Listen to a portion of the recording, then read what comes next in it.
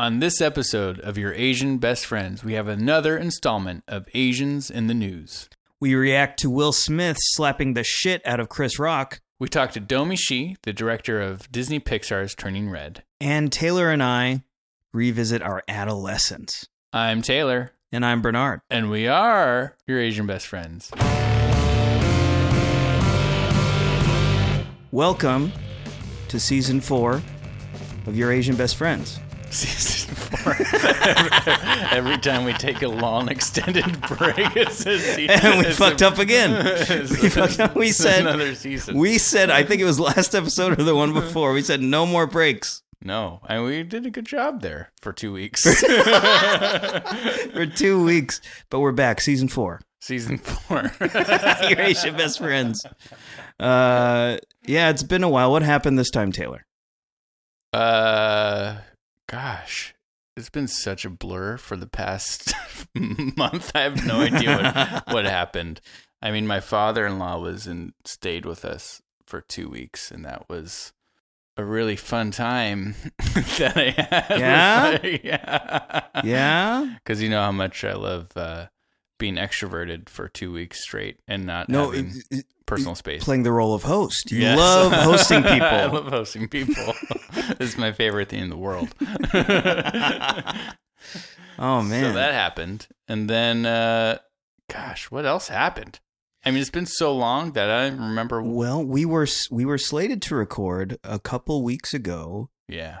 But I had an opportunity I couldn't refuse. Oh, that's right. And I believe maybe next episode we can share something special. I talked to Michelle Yeoh, who is incredible, legendary. She's in the new movie Everything, Everywhere, All at Once. Yeah, we'll talk about that movie maybe next episode, but it's incredible. It's so good. You guys it's out now. You guys go see it. Michelle Yeoh, and then Ke Huy Quan, who played Short Round in Indiana Jones. Oh shit! And we'll play some of that too next episode. So wait, just you got to tune in next episode. It was good stuff. I got called Short Round a lot when I was a kid. I bet you did. I sure did. I didn't get that one because I was fat. Were there any fat Asian... I got Yokozuna. Well, that's taking it a little far. You're closer to Short Round. I would say you're closer to Short Round in resemblance. So, yeah, Everything Everywhere All at Once. I spoke to members of the cast, the directors, one of whom, Daniel Kwan, is Korean, and had a really fascinating conversation with him, actually. I think you'll really like it as well, Taylor. So I'm excited for you to hear that. I'm excited for everyone listening to hear that next episode. But this episode, we've got another special movie, another Asian movie. Yeah. All these Asian movies. It's like every episode we've got one. I know. You know, when we first started this podcast so many months ago, I thought it was going to be pretty short-lived because I thought we'd run out of material. Shang-Chi. Yeah, I was like, Shang-Chi. And then wait another 4 years and our podcast is back. Episode 3. But yeah, it's just been one after another. Dude, amazing. Yeah. Every episode. This episode, it's Turning Red, Disney Pixar's latest animated feature. And it's, it's super Asian. Yeah, it is. Not American, not Asian American. No, another Canadian Asian. Canadian Asians. What's with that? Why I don't know. We're on the same team, but I feel like I know it's like a little Yeah, it is a little meh. No, Turning Red. I think it's a really in some ways it's a kind of a important movie right now, and at the very least, it's an entertaining movie for young people, the likes of which I don't think we've really seen ever. Yeah. It definitely it's targeted to a different audience than I think Pixar usually targets their movies to. I feel like Pixar targets towards young children and adults at the same time. And this movie felt so specific to that transition that you make between being a little kid to pulling away from your parents and them being your identity and start to focus on your own. Absolutely. In a more pointed way, I'll say the movie, in a lot of ways, is about menstruation. Menstruation. Not a word I say often. Menstruation. But we're both gonna have to deal with it as fathers, right? Girl dads. We're girl dads. Yeah. Mm-hmm. Yeah, absolutely. And I actually, speaking of, I spoke to the director, Domi Shi, about that angle that the movie takes. It's a really, it's the first, I think the first coming of age movie about a preteen girl that actually tackles that very, kind of significant moment in a young woman's life.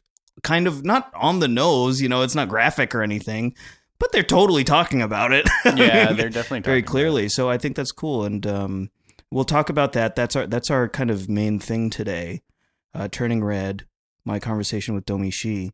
But also, Taylor and I are going to hit the rewind button again and talk about our formative years as preteens. So that's the show today. But before we get into Turning Red and our puberty. Yeah. Everyone's going to shut it off after Turning Red. That's not going to work out, but we'll see. We hope you stick around. Before that, we've also got Asians in the news. Before we get to actual Asians in the news, though. I'm so lost. Actual Asians. We got to go to non-Asians in the news. Are we hitting our Big Willie style? I thought we were hitting our Joe Rogan segment. No.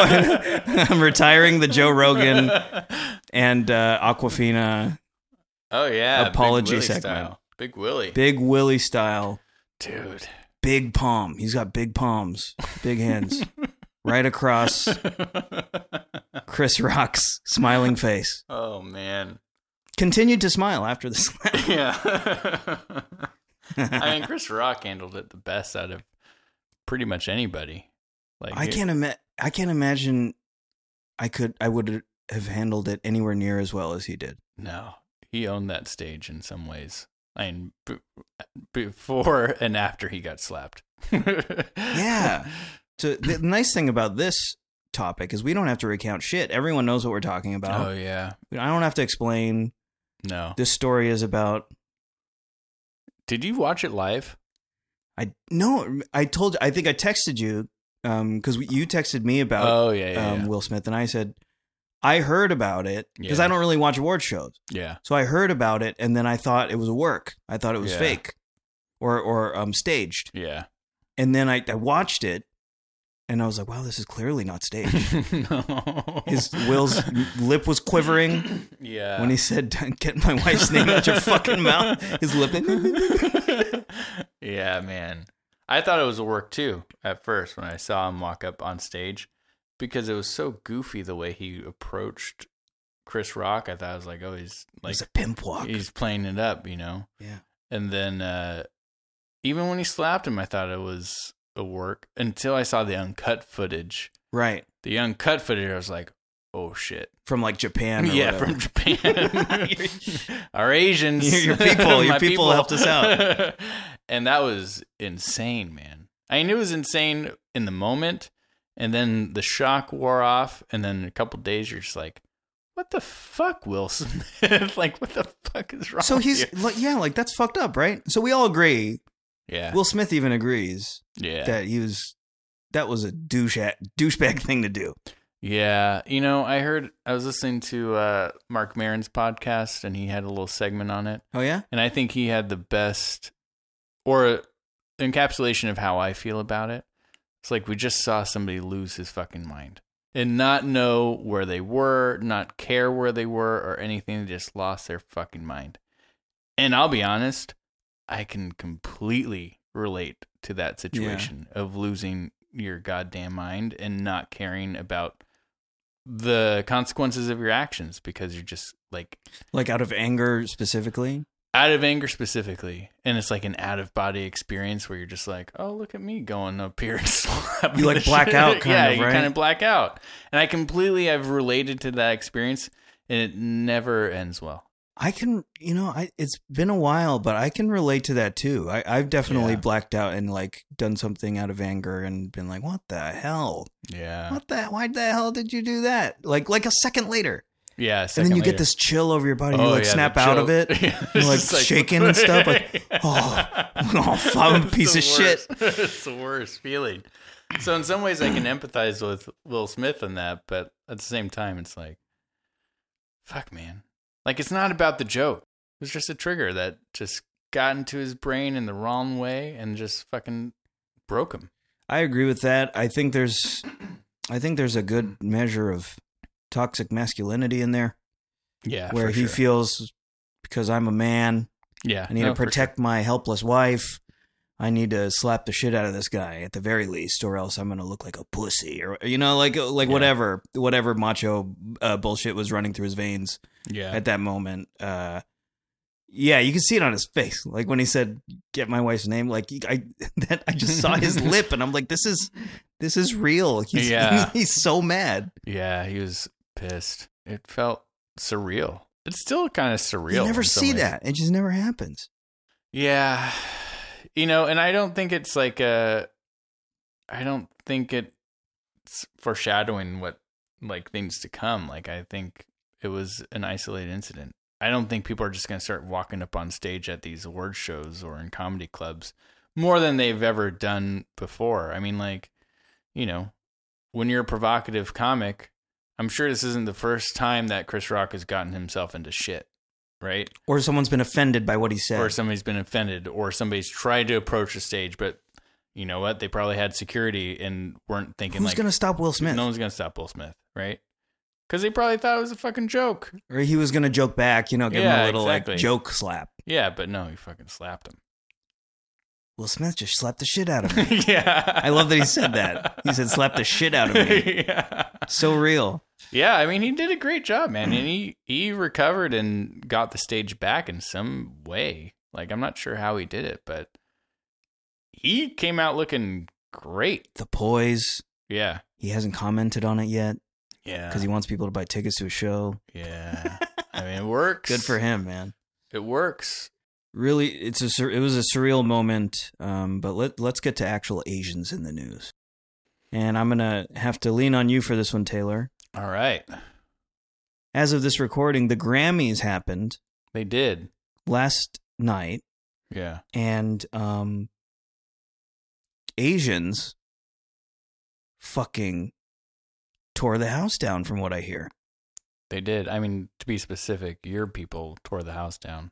Filipinos everywhere. Just like absolutely everywhere. So listen to this. I'm just going to run down the winners, and then we'll talk about the show itself. Because I didn't watch, but Taylor watched, so I'm going to learn right now how the show was. But for the Grammys, as far as Asians are concerned, Asian winners, Silk Sonic, biggest winner. The duo of Anderson .Paak, Bruno Mars, Anderson .Paak, Korean, Bruno Mars, Filipino. They won every category they were in. Yeah. Record of the year, song of the year. It's the same category. Best R&B performance and best R&B song. And I'll just run through these quick and then we can talk about everyone. Olivia Rodrigo, huge come up as well. Best new artist, best pop vocal album for Sour, and best pop solo performance for Driver's License. She's Filipino. Her, Vallejo's own, also Filipina. You know, it's funny, as I told my partner last night, I was like, if BJ was a better Asian, he definitely would have a connection to her. Like, like familial connection. Yeah, it's like Vallejo's not that big of a town. There's always a chance. There's always a chance. It's happened. It has happened to me. Follow the chain of Filipinos. I bet you could get to her. 100%. She's my cousin. My cousin, her, won for best traditional R&B performance. There's more. Jennifer Ko, who is Korean, won for best classical instrumental solo for Alone Together. I don't know if that's an album or You know, I don't follow that category closely, but Not televised, I imagine. not televised. I also imagine that Asians have been dominating that category for the best. But I don't know that. I don't know. But fact is, she's the first Korean American to win the award. No shit. Yeah. Wow. I mean, that's kind of not as like amazing as it first sounds. Like first Korean American. What if there's like a Korean or I mean, how many of those do you think Yo-Yo Ma has in his Yo-Yo Ma wins. Speak of the devil.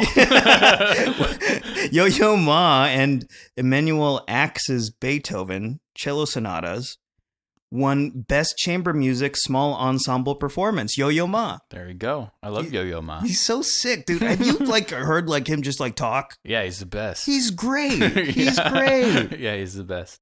So thoughtful and like humble. I wish he would have had a platform earlier on. You know, he was just kind of like this virtuoso, you know, but it seems like in more recent years he's been talking more. And that's a good point. He's fucking great, man. Yeah, he just didn't have the platform to show his personality before. Yeah. He's been around forever. Yeah, forever. How long has he been around, I wonder?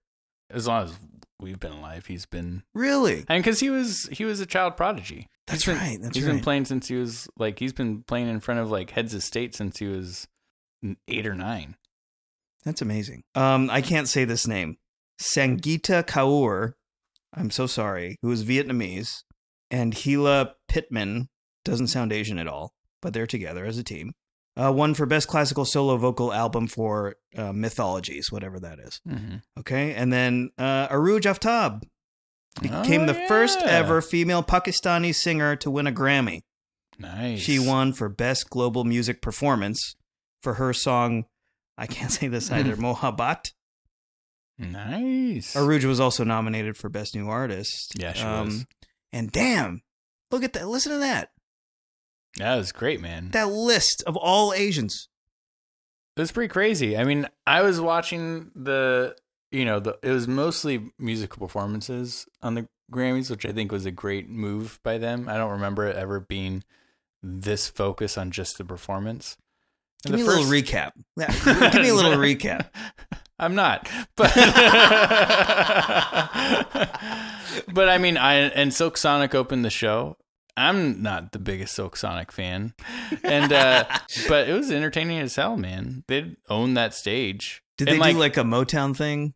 Yeah, like they did like the Soul Train. Yeah, they did like the 60s, 70s, and they own that stage, man. They're fun as hell to watch for sure. Good entertainers, yeah. I just don't need to listen to the whole goddamn album of it, but for what they did, it was great. Yeah, there's so much. So much fun. Those two, they're funny. Like they really are. You should really watch. You should. I need to watch. I mean, you should watch it because like. Did they do funny stuff? They did the whole night. That's great. They definitely endeared themselves to me. I mean, I've always liked Anderson .Paak, and I like Bruno Mars. I don't dislike them. It's just I wasn't the biggest Bruno Mars fan. I can't listen to a whole fucking album of it. I like that album. There are a couple tracks I skip, but the album's fun. I just love Anderson .Paak's drumming. He's a phenomenal drummer. Yeah, he's just great. In the pocket. He's so good. Yeah, like effortless. He's great. Nothing fancy, but you know he's in there. He's such a groovy drummer. You don't like Bruno? Not real. Not until kind of like his last album. There were a few tracks I liked, but I wasn't like a fan of him. Yeah. Before that, I really didn't like him. And then the last couple albums, he started doing the throwback. He like did some music video where it was like it looked like in living color, and like the guys were all dancing in front of the girls, and the girls were like fanning themselves. Yeah. And I was like, dude, I miss this. Like, I miss when like I don't know. Young people love or lust was like wholesome back in the 90s. Yeah. Now it's fucking gross and like I don't want to hear about it. Yeah. With pop music these days, but yeah, I'm sounding like such an old dude. But yeah, like when Bruno started doing throwback stuff and started sounding like 70s funk and like Motown, like Silk Sonic reminds me a lot of Jackson 5, and I love Jackson 5, just youthful Motown. I like it a lot. So now I'm a Bruno Mars fan. Yeah. No, I mean, he's got a shit ton of charisma. I just can't do the nostalgia shit that much. I understand. Yeah, I get that. I can listen to like the source shit that they're pulling from. Yeah. But I just can't do nostalgia for nostalgia, even though they're doing a great job at it. I just can't. Yeah, I it's can't good. do it. I mean, but I get it because there are other acts that I feel the same way about. Like you can't get the original out of your head. Yeah, 'cause so it's it's too like- referential. Yeah, it's way too referential to Yeah. the point where I'm just like, why don't I just listen to that stuff? Because it's Anderson .Paak, dude. I think the thing that they bring that's novel to the mix is the comedy. Like they're funny. I funny. like their sense of humor and like. Yeah, no, I they're heard Bruno Mars smoked a cigarette. he might have. I didn't even think about it though. Yeah, But it was like a big. People were talking about it today. Really? Yeah, that he smoked a cigarette on stage. Why do people care so much about things? Who gives a fuck? Why? I saw a headline. It was like a picture of him, like it was some controversy, smoking Oh, a Jesus. cigarette. Ugh. I don't think musicians should be role models or viewed as role Clearly, models. they're so broken. It's They're so like- broken. It's like, why are we putting these people up and like thinking, oh no, Bruno fucking smoked a cigarette. Now my kid's gonna smoke a cigarette. It's like, that's your fucking fault. It's not Bruno's fault. But Olivia Rodrigo, how about her? Did she? So Dude, how was I can't that? believe you It was a haven't seen moment. this shit, man. I hate award shows, but I'll watch this one because you said it was good. It was good because it wasn't really about the award. There's like Right. It they was a gave like concert. maybe 5 awards out. It was quick, huh? It was, got I mean, through it 'em. wasn't. It was like 3.5 hours, but it was 3.5 hours of musical I mean, the awards, performances. like the awards Yeah, segments. the awards were quick and Damn. like you almost didn't even know that they were happening because they were so quick. That's great. Um, Yeah. So I'm happy about that. Asians at the Grammys Yeah. kicking ass.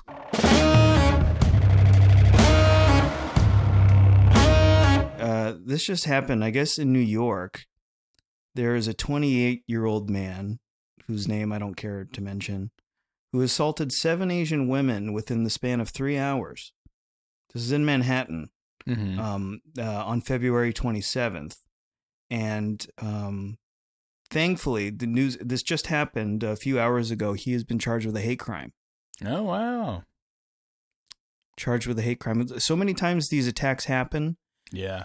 to elderly Asians, and it's not actually classified or categorized as a hate crime. So I'm happy to see. I mean, it's kind of sad that it takes someone attacking 7 within 3 hours for them to go, oh, I guess it had to do with. There's a pattern. There's a pattern here. I guess I see it. There's a pattern. But yeah, so apparently these 7 victims were knocked unconscious Yeah. and were treated in the hospital for concussion. It doesn't look like anyone died, which is great. Great news, but awful. What an awful news story. Yeah, what a segue. I mean, I was really happy about the Grammys. And I had to, because this shit is still going on, and this, I just can't believe this. I can't believe I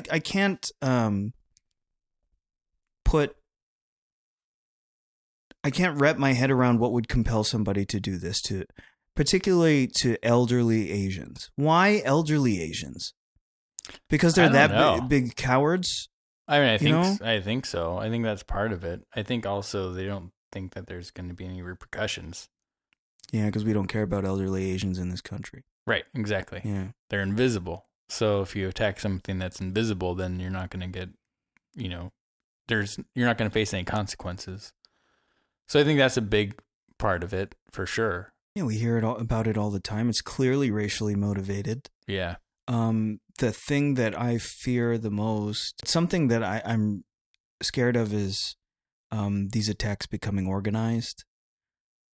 Which could be even scarier if that's even possible. It's already terrifying. I have so many members of my family who are in that age group and live in a major city here, San Francisco, where many of these attacks happen. So we've been, here, my family and community members that I'm connected with are terribly frightened of something like this happening to people we know. So I felt like I needed to bring it up because as long as this keeps happening, I'm glad that it's still in the news. And it's not just pushed aside and people just kind of dismissing that it's just a way of, like, a part of everyday life now, like hate crimes against black people as well. Yeah, I mean, I think it's part of it is that it's ever present in, our family members that are of that age. Like they carry that fear with them for sure. And I'm sure that they think about it when they're walking through the street, even if the chances of them getting attacked are low, they still have to make room for those thoughts, which they shouldn't have to make room for those. They shouldn't have to make room for those thoughts. Yeah, absolutely. So, yeah, I just wanted to mention that I'm glad that this person, the defendant, is being charged, I would say correctly or appropriately. But anyways, now let's talk about a Disney movie. For sure, man. Naturally.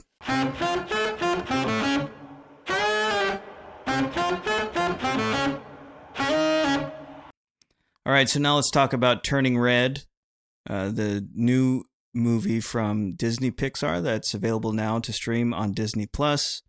It's directed by Domi Shi, and it's based on Domi Shi's childhood, like her adolescence. She's 13, right? 13-year-old Maylin Lee, who goes to high school in Toronto, the Six, in Canada.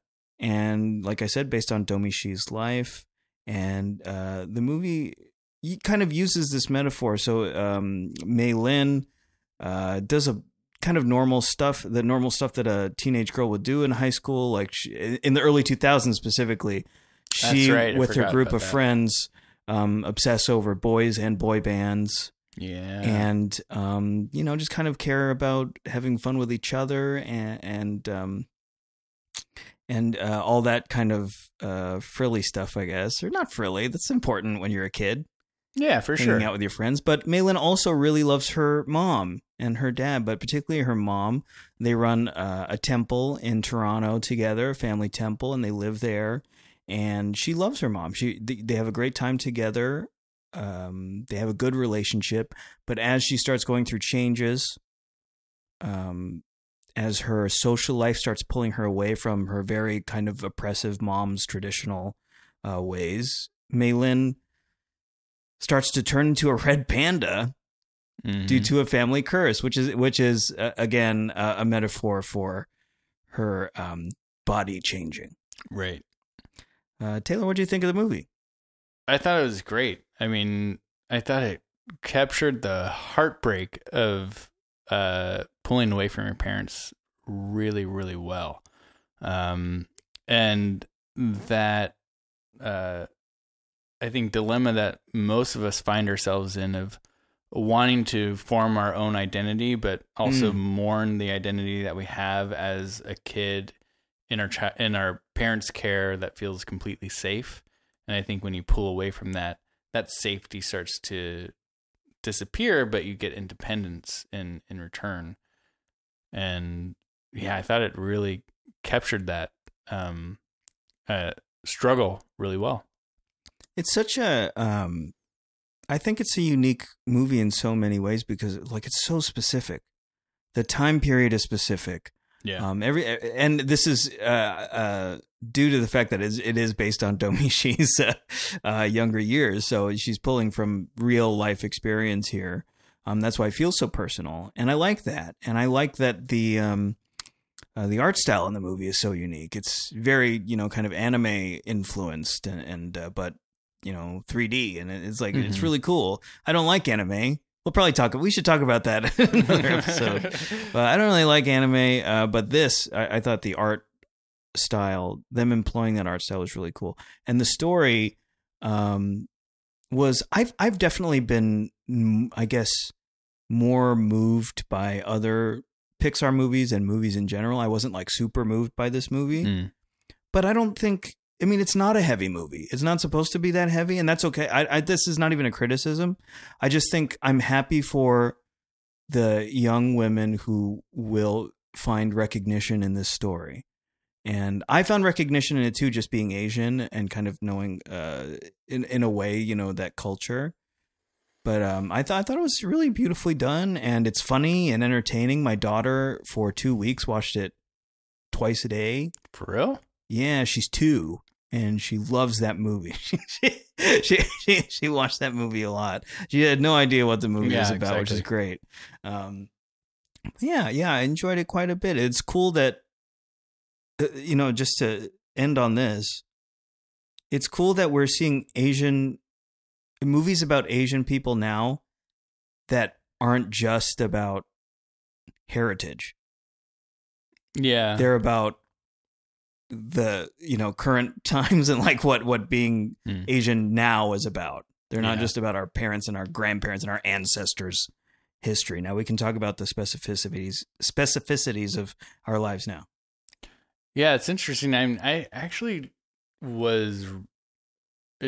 did hit me pretty hard, the movie itself. How did it hit you hard? I think just like I remember the feeling of pulling away from my parents like really well. And I remember not wanting to, but knowing that I had to, and that it was more painful to stay where I was at than to move on. Interesting. So in that way, even though, it's specific to this time, specific to this character, like it felt very universal to me. It is universal. And yeah, man, I mean, not to spoil anything, but those last scenes in the movie, I was just like floored. I should say Sandra Oh plays the mom, and she's so good in this movie. Yeah, she is. Man, she's good. I think also like part of it is having an older son now and knowing that he's going to go through these things too. He's a very emotional kid, and knowing that he's going to start to pull away. And I think as a parent of small kids, you kind of in some ways are their universe, and then you create this little world, but then at some point they start to pull away from that world. And as parents, we're all going to have to deal with that in some way. And it's going to be beautiful, but it's also going to be heartbreaking. Yeah. Yeah, I definitely feel that. So many kind of layers in this movie and cultural touchstones. Mm-hmm. I talked, not in the conversation we're about to share, but I actually spoke to Domishi twice. Really? Yeah, I spoke to her while I was actually in Ireland, but I was working while I was in Ireland. I did a Zoom call to her while she was in Emeryville, which I prefer, like just live miles away, but I was in Ireland at the time. I did a Zoom call with her, and I said, I thought it was funny that, so the music in the movie is done by Billie Eilish and Phineas.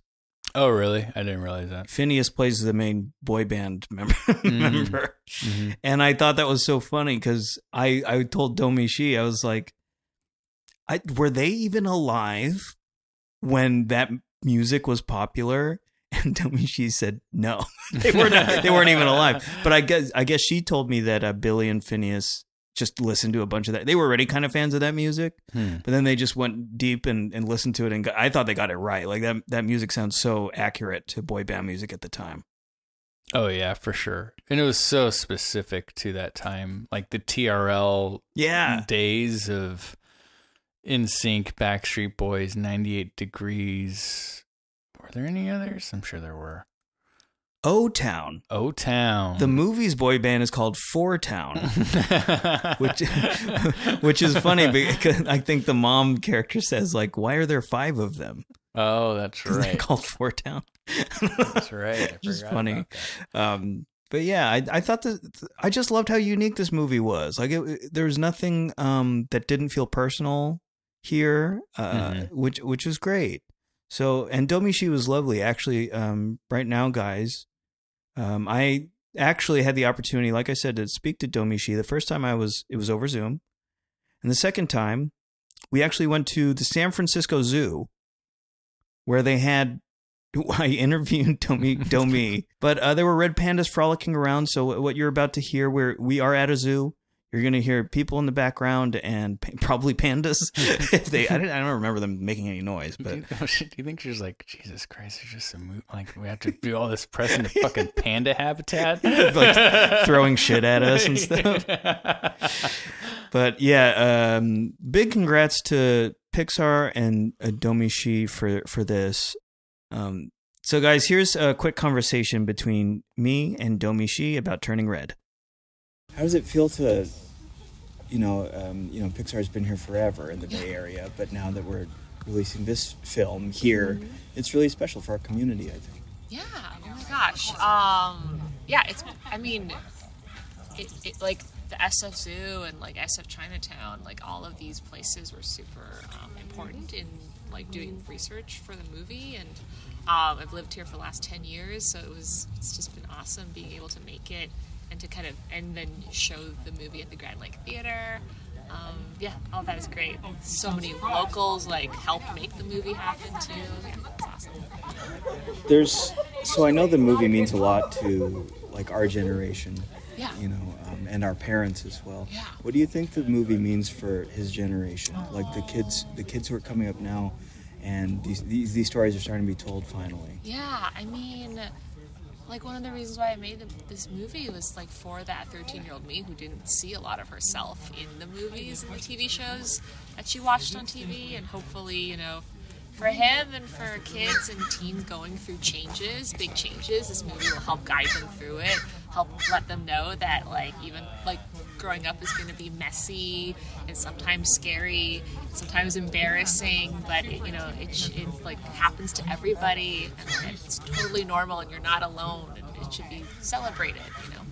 Yeah, I love the honesty of the movie. It's so personal and honest. And when I talked to you last week, you said we were talking about how kind of horrifying that experience can be, and you were like, "Oh, I was hairier at the Yeah. So I love that. I love how honest you can be in this kind of movie that everyone can watch. Yeah, I mean, Yikes. yeah.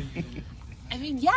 I felt like when I was 13, the teens I saw on TV were beautiful, looking like hot adults playing teenagers, and they didn't look like me or go through any of the issues that I was having. And I was just expecting, like, through watching those TV shows and movies, like, oh, when I come of age, I will turn into a hot supermodel, right? And it's not happening, and is there something wrong with me?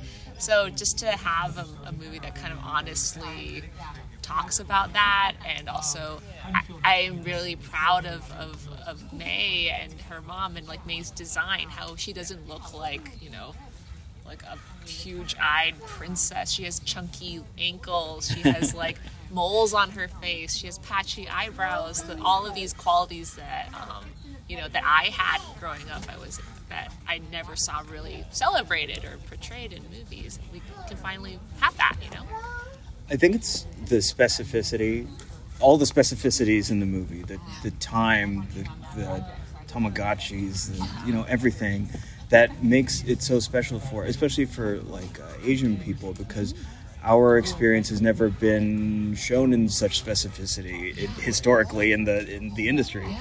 So how does it feel to get this is like super specific in this story, so it's really cool. Yeah, it's super specific, and I love that we are showing that something that is super specific, super culturally specific, can also be a universal story that millions and millions of people can relate to, and we're like redefining what universal stories look like and who gets to tell them, like with stories like these.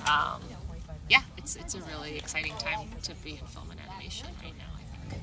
I remember the time period vividly, the early aughts, and I remember thinking, oh, the 80s were so goofy, and the 90s were so goofy, but we're cool now. Like, this is, we've got everything. They were all cool. We were wearing silver, and we're wearing silver pants and frosted tips, and we're like, this is cool. This is pretty cool.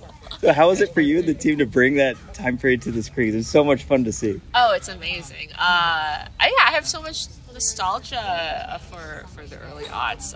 Boy bands, and the music was like, the pop music was so good, and it was just great to just fill this movie with all of that. And I think the early aughts are coming back now too. I think the new generation is like really embracing like Y2K and all that stuff, and it was fun to kind of go back and like revisit things that I'd forgotten about that I thought were so fun, like mix CDs.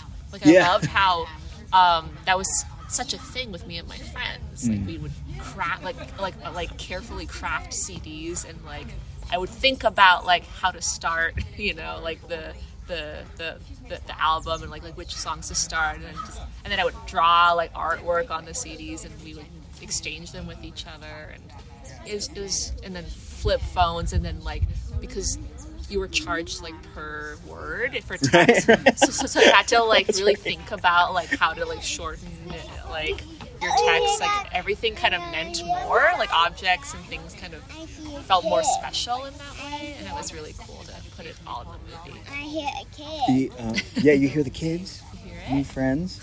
The generationality of the story is just, I think, was really well done because you didn't vilify the parents, Ming and the grandma, you know, like a lot of other movies have historically. You talk about making sure that they were portrayed as humans as well. Yeah. I think that is because, you know, of the Asian specificity of the, you know, of the relationship between May and her mom and her family. Like, this is a story that's kind of different than maybe like Western stories that deal with like coming of age and like a kid who's like rebellious from the beginning, who like hates their family and just wants to emancipate themselves from their mom and their family, and then they eventually do, and the parents like, oh, I see the error of my ways, go be free. Like, that's not our experience. I think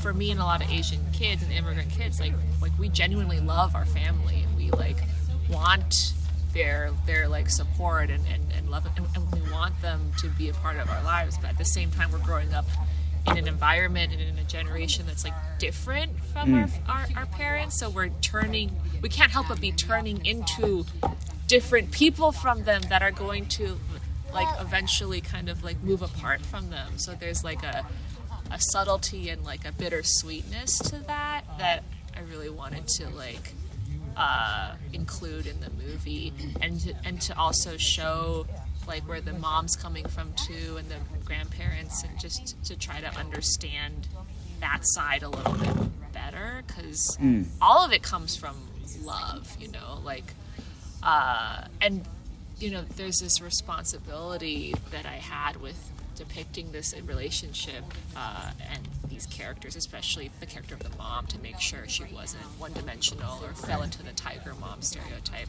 And I think a way to do that is to kind of see where she came from, and always kind of portray her on screen, like even if she's doing the kookiest, wackiest thing, to like it comes from a place of love and wanting to protect May. And I think that's ultimately what all of our parents are trying to do, even when they're doing crazy stuff like following us to middle school, which my mom totally did, and hide behind a tree with sunglasses on. They're doing it out of love. Yeah, right? It's all out of love and protection. So, yeah. So what's really cool about the movie, I think, is there's the emphasis on the friendship, and not like there's no like they're crushing on boys, but it's the band. It's not, you know, there's distance there. I think that's cool that you guys did that. I'm sure it's true to life as well. Yeah. But talk about that, not making like it about some romantic like crush. Exactly. Making it more about. I think it was just more about being like that super fan, that feeling of like, you know, we love the stakes are kind of real. Like that, it's like it feels like it's life or death if you get to go to your first concert with your friends when you're 13 years old, and we love the fact that it was more about just them having this collective obsession versus kind of this, you know, romantic attraction. It was more just like, oh my gosh, their songs speak to me and I love them. And it was like they love them because they all collectively love them, you know? I think there's also a trope in stories like this, not like this, but that are similar, where in other movies, maybe that boy band, the boys would end up being just like these kind of idiots that ruin everything. But they're actually they're actually cool. They save the day. That's cool. We love boys. and they play a huge part in in the life of a girl growing up and coming of age. You intentionally didn't want to make fun of, like, you wanted it to be treated seriously. Like, I mean, I think a lot of the times boy bands and things that teen girls like are made fun of a lot and kind of looked down on in media, but boy bands are like a pivotal like part of a teen girl's life. They're kind of their first introduction to boys, to that world. Like, it's like a safe, soft, like well-dressed kind of like gateway into into adolescence and adulthood, and these girls and boys like they like genuinely like love and bond over these boy bands. So we wanted to like treat it with the respect that it deserved, you know. I appreciate it. I was a fan too. Nice. Yeah, right. It's real. Yes, You it were was totally good music. like Yeah, Tyler. it's totally You were good Tyler. music. Yeah, I'm totally Tyler. Yeah, I loved, and that's one of the things that Billy was so great about when we pitched her this idea was just this fact of like, she knows what it feels like to be a fan, you know. Sorry, so. You want it right now? Thank you. No, it's good. Thanks, Debbie.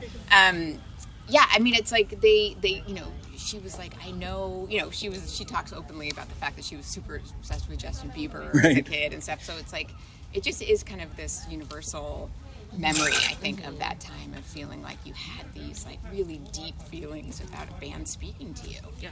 You know? Beautiful. Congratulations on the movie, and I appreciate the time. Thank you. Yeah, thank you guys. Thank you. It's nice to meet you. Nice to meet you too.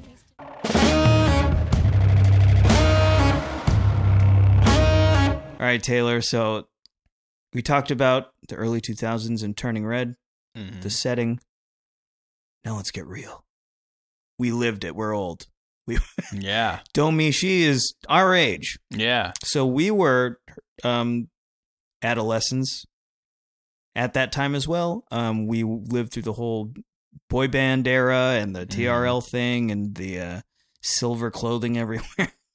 There was a lot of silver, like shiny clothes. Shiny clothes, just everywhere for no reason. Yeah, there was a lot of shiny platinum clothes. hair. Yeah, it was a strange time. Like I'm growing fonder of it as the distance, you know, increases as time goes by. I'm starting to get a little nostalgic for. Oh, don't call back to season 3. Season 3, our dissertation on nostalgia. But yeah. So this is a time where you and I were like best of friends. We were confused little Asians running around high school and middle school. Yeah. I don't know about you, but I was definitely running home to watch Total Request Live on MTV. What is it about that? Like I said, as it's becoming a more distant memory, I'm growing fonder of that time. Why? I thought it was so cheesy for the longest time. Like, well, I think even when what you just said about like going home, turning on the TV, and there was no on demand, and we just had to kind of watch what was on. It was like a full era of collective experience, where like we were always experiencing the same things at the same time. Where now everything is, you know, on demand. We live in an on-demand culture where like you might watch Pen 15 20 years from now, and then we'll have a recap of it, right? Very likely.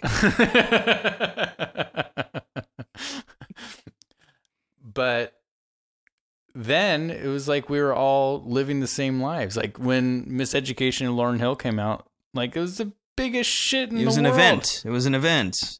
You knew everyone was watching. Everyone had it. You know, it's like nothing exists like that because there's nothing to have anymore. Yeah, there are some bastion. I think there's like like I guess like live sporting events. There's like some that exist still. Award shows, shows, which is why I still love that shit. Yeah, because it's like the last, remnants of it. Live TV, yeah. I get that. That is part of it, huh? Yeah, I think so. And it is for me, at least, for sure. I love events. I love collective experiences. What were we like back then in the early 2000s, like 2000, 2001, 2002? Maybe 99. I mean, confused. Very. I mean, okay, Taylor's saying he's confused. However confused he was, I was 10 times more confused. It was. We were. I mean, I think this is. I mean, we're talking as if this is like an uncommon thing for adolescents to feel. Yeah, everyone's confused. Yeah, we're all trying to find our identity back. But I remember thinking at the time that I could tell everyone around me was way more well-adjusted than I was. And I'm sure that wasn't true. No. But even now, thinking back, there are certain interactions I can remember where I'm crippled with embarrassment because I was so awkward back then. Mm. I was basically a sociopath. I didn't know how to talk to. I would like when there's a girl I had a crush on, I would like rehearse in my head over and over what I'm gonna say to her the next day. Dude, that's not sociopathic. That's just... Is that not sociopathic? That's teenage behavior. It is, but it's also sociopathic. But I felt like I was, I didn't know who I wanted to, other than you, like our friend group, other than our friend group. It was me, Taylor, and one other guy, basically. Not barely a group. Who's not Asian, that's why he's not on this podcast. Yeah, one. But I didn't know who I wanted to be, and I didn't know who I wanted to impress. I tried to impress everybody, That's so normal, though, man. Like, but you were cool. You were no, cool. I wasn't. Taylor was so normal. You I were was so not. cool. I was fat, and I got made fun of all the time for it. Like, all the time. And it was so uncomfortable. Like, that's just high school. Or that's just growing up. Yeah. And You're right. And going through all these different phases, it's not insincere. It's like, if anything, it's the opposite of that. It's like you're trying to figure out who the fuck you are because you have no idea. So you're trying like everything out. And then some things stick, some things don't. And then some of that stuff you take with you and some of that stuff you leave behind. But I think that's just everybody's experience. It's just some people do a better job of not making it look that way. That's true. Everyone deals with stuff that you a lot of the stuff people deal with you'd never know, and right. But of course I happy with the person I am now, but sometimes I think about back then, and the thing that stands out about the early 2000s and me is just like I just was not comfortable in my own skin. Again, not saying that this is like unique or anything, but this was my experience. Incredibly uncomfortable. It was a much more racist time back then. My Asianness was a topic of conversation constantly with everybody around me, essentially. So it was uncomfortable. Uncomfortable. I think that's the word for me. I don't know about you. No, definitely uncomfortable, but it feels like it's more visceral for you as you look back on it. Yeah. Than it is for me. Like, I was uncomfortable, that's probably the first time I started developing symptoms of depression and anxiety for sure. So that was not a fun time. But like, I don't know. I just feel like I have a lot of, forgiveness for myself back then. I think I need to do that. I need to learn how to do that. Better. For sure. I need to learn how to do that. But it's just hard. It's just hard because I can't, this isn't even the topic of the podcast, but it's just what I think of when I think of that time. I'm just so embarrassed of so many things I said, so many things I did. I know I was a kid, but I also like have to recognize that I'm not that different now. Like from the, like not saying that I'm like immature now, but I knew what I was doing. like back then, it wasn't like I was that clueless about what I was doing. Like I hurt people, and nothing. This sounds like it's something crazy. Like I hit someone with my car or something. But no, I didn't treat people the way they should be treated. And I think at the time I knew better, but I was like fighting to be accepted. So I would try to shove people down. I don't know. So you can tell that this was a fraught period of my life. Yeah. I know. I mean, you know that you're doing shit to people for sure. You know when you're not being kind to somebody at that age. Yeah. I don't think you fully know the consequences yet. That's right. I think you know like the things that are on the surface, but you don't know what that person's taking with them. Yeah. Right. And I don't think you think about that because you're so self-centered and you're so worried about what's happening for you and what's happening in the next moment for yourself. So like, yeah, you definitely had a morality that told you should not be, I should not be doing this. But I don't think you really fully grasp the gravity of everything that you were doing. Yeah, that's a good way to put it. Yeah, absolutely. I need to learn how to forgive my younger self more. But you also were like way nicer than I was. I wasn't a bad guy. I wasn't a bad guy. So okay, like I was a way bigger asshole in high school than you were.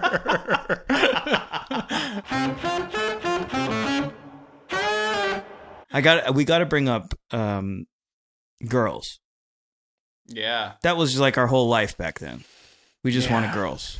Well, I would do anything. Maybe not anything, but I tried my damnedest. Yeah, to get some booty in high school, and I was not very successful.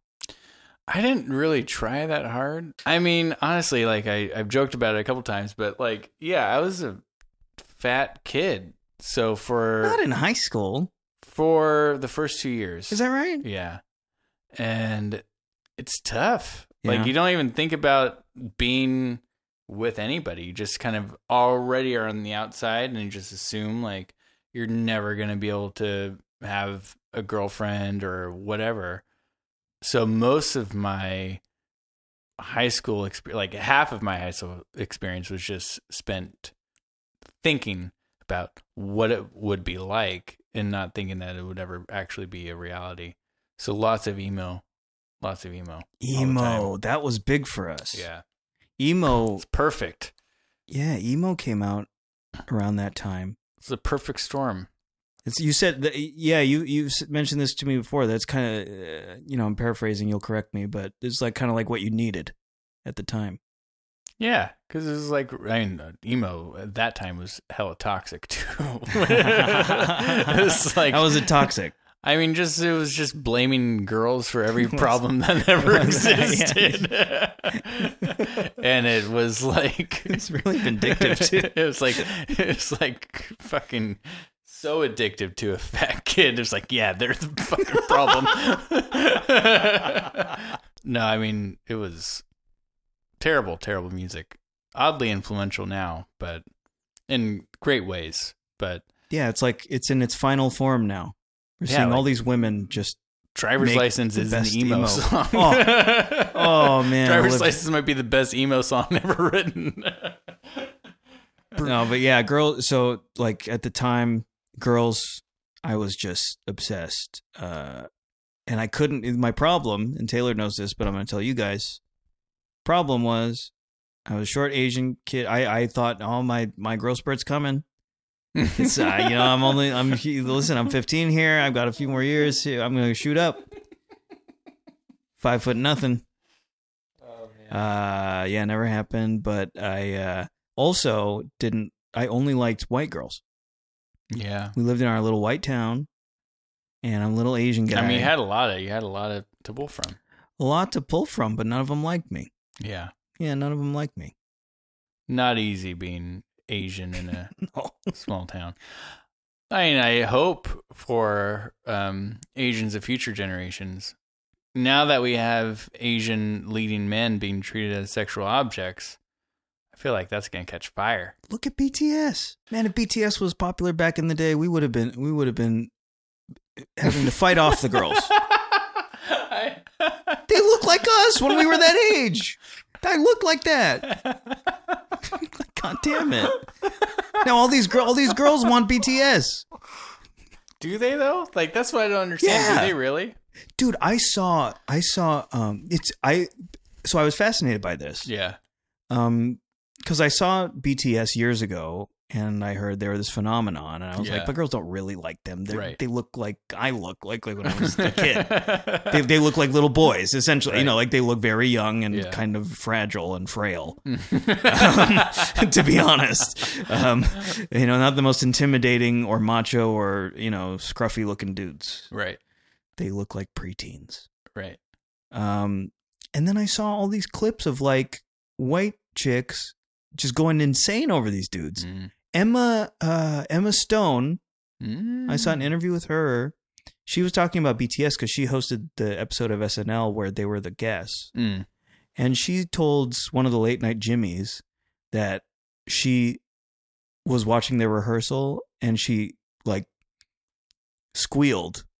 And it was like involuntary involuntary squeal because she was so excited to watch BTS. You could have used some involuntary squeals back in high school. I did not elicit any noises of any sort from. But overall, I think my favorite thing about that time was just us hanging out, talking shit all day, me distracting you from actually getting good grades. I mean, we literally just did the same thing for 2 to 3 hours. And now the only difference is I'm just like waking up my kids while we're doing it. Yeah, just press record and wake up the house. But yeah, and I'm not going to say that it was like the fondest time for me, the early 2000s. I think much like in Turning Red, it was really complicated and painful and in a different way for us, obviously, than in Turning Red. But yeah, weird time. I mean, teenage years can you can look back at them with fondness and horror all in the same breath. You know, it's like it's such a shit show of a time. Fucked up. Yeah.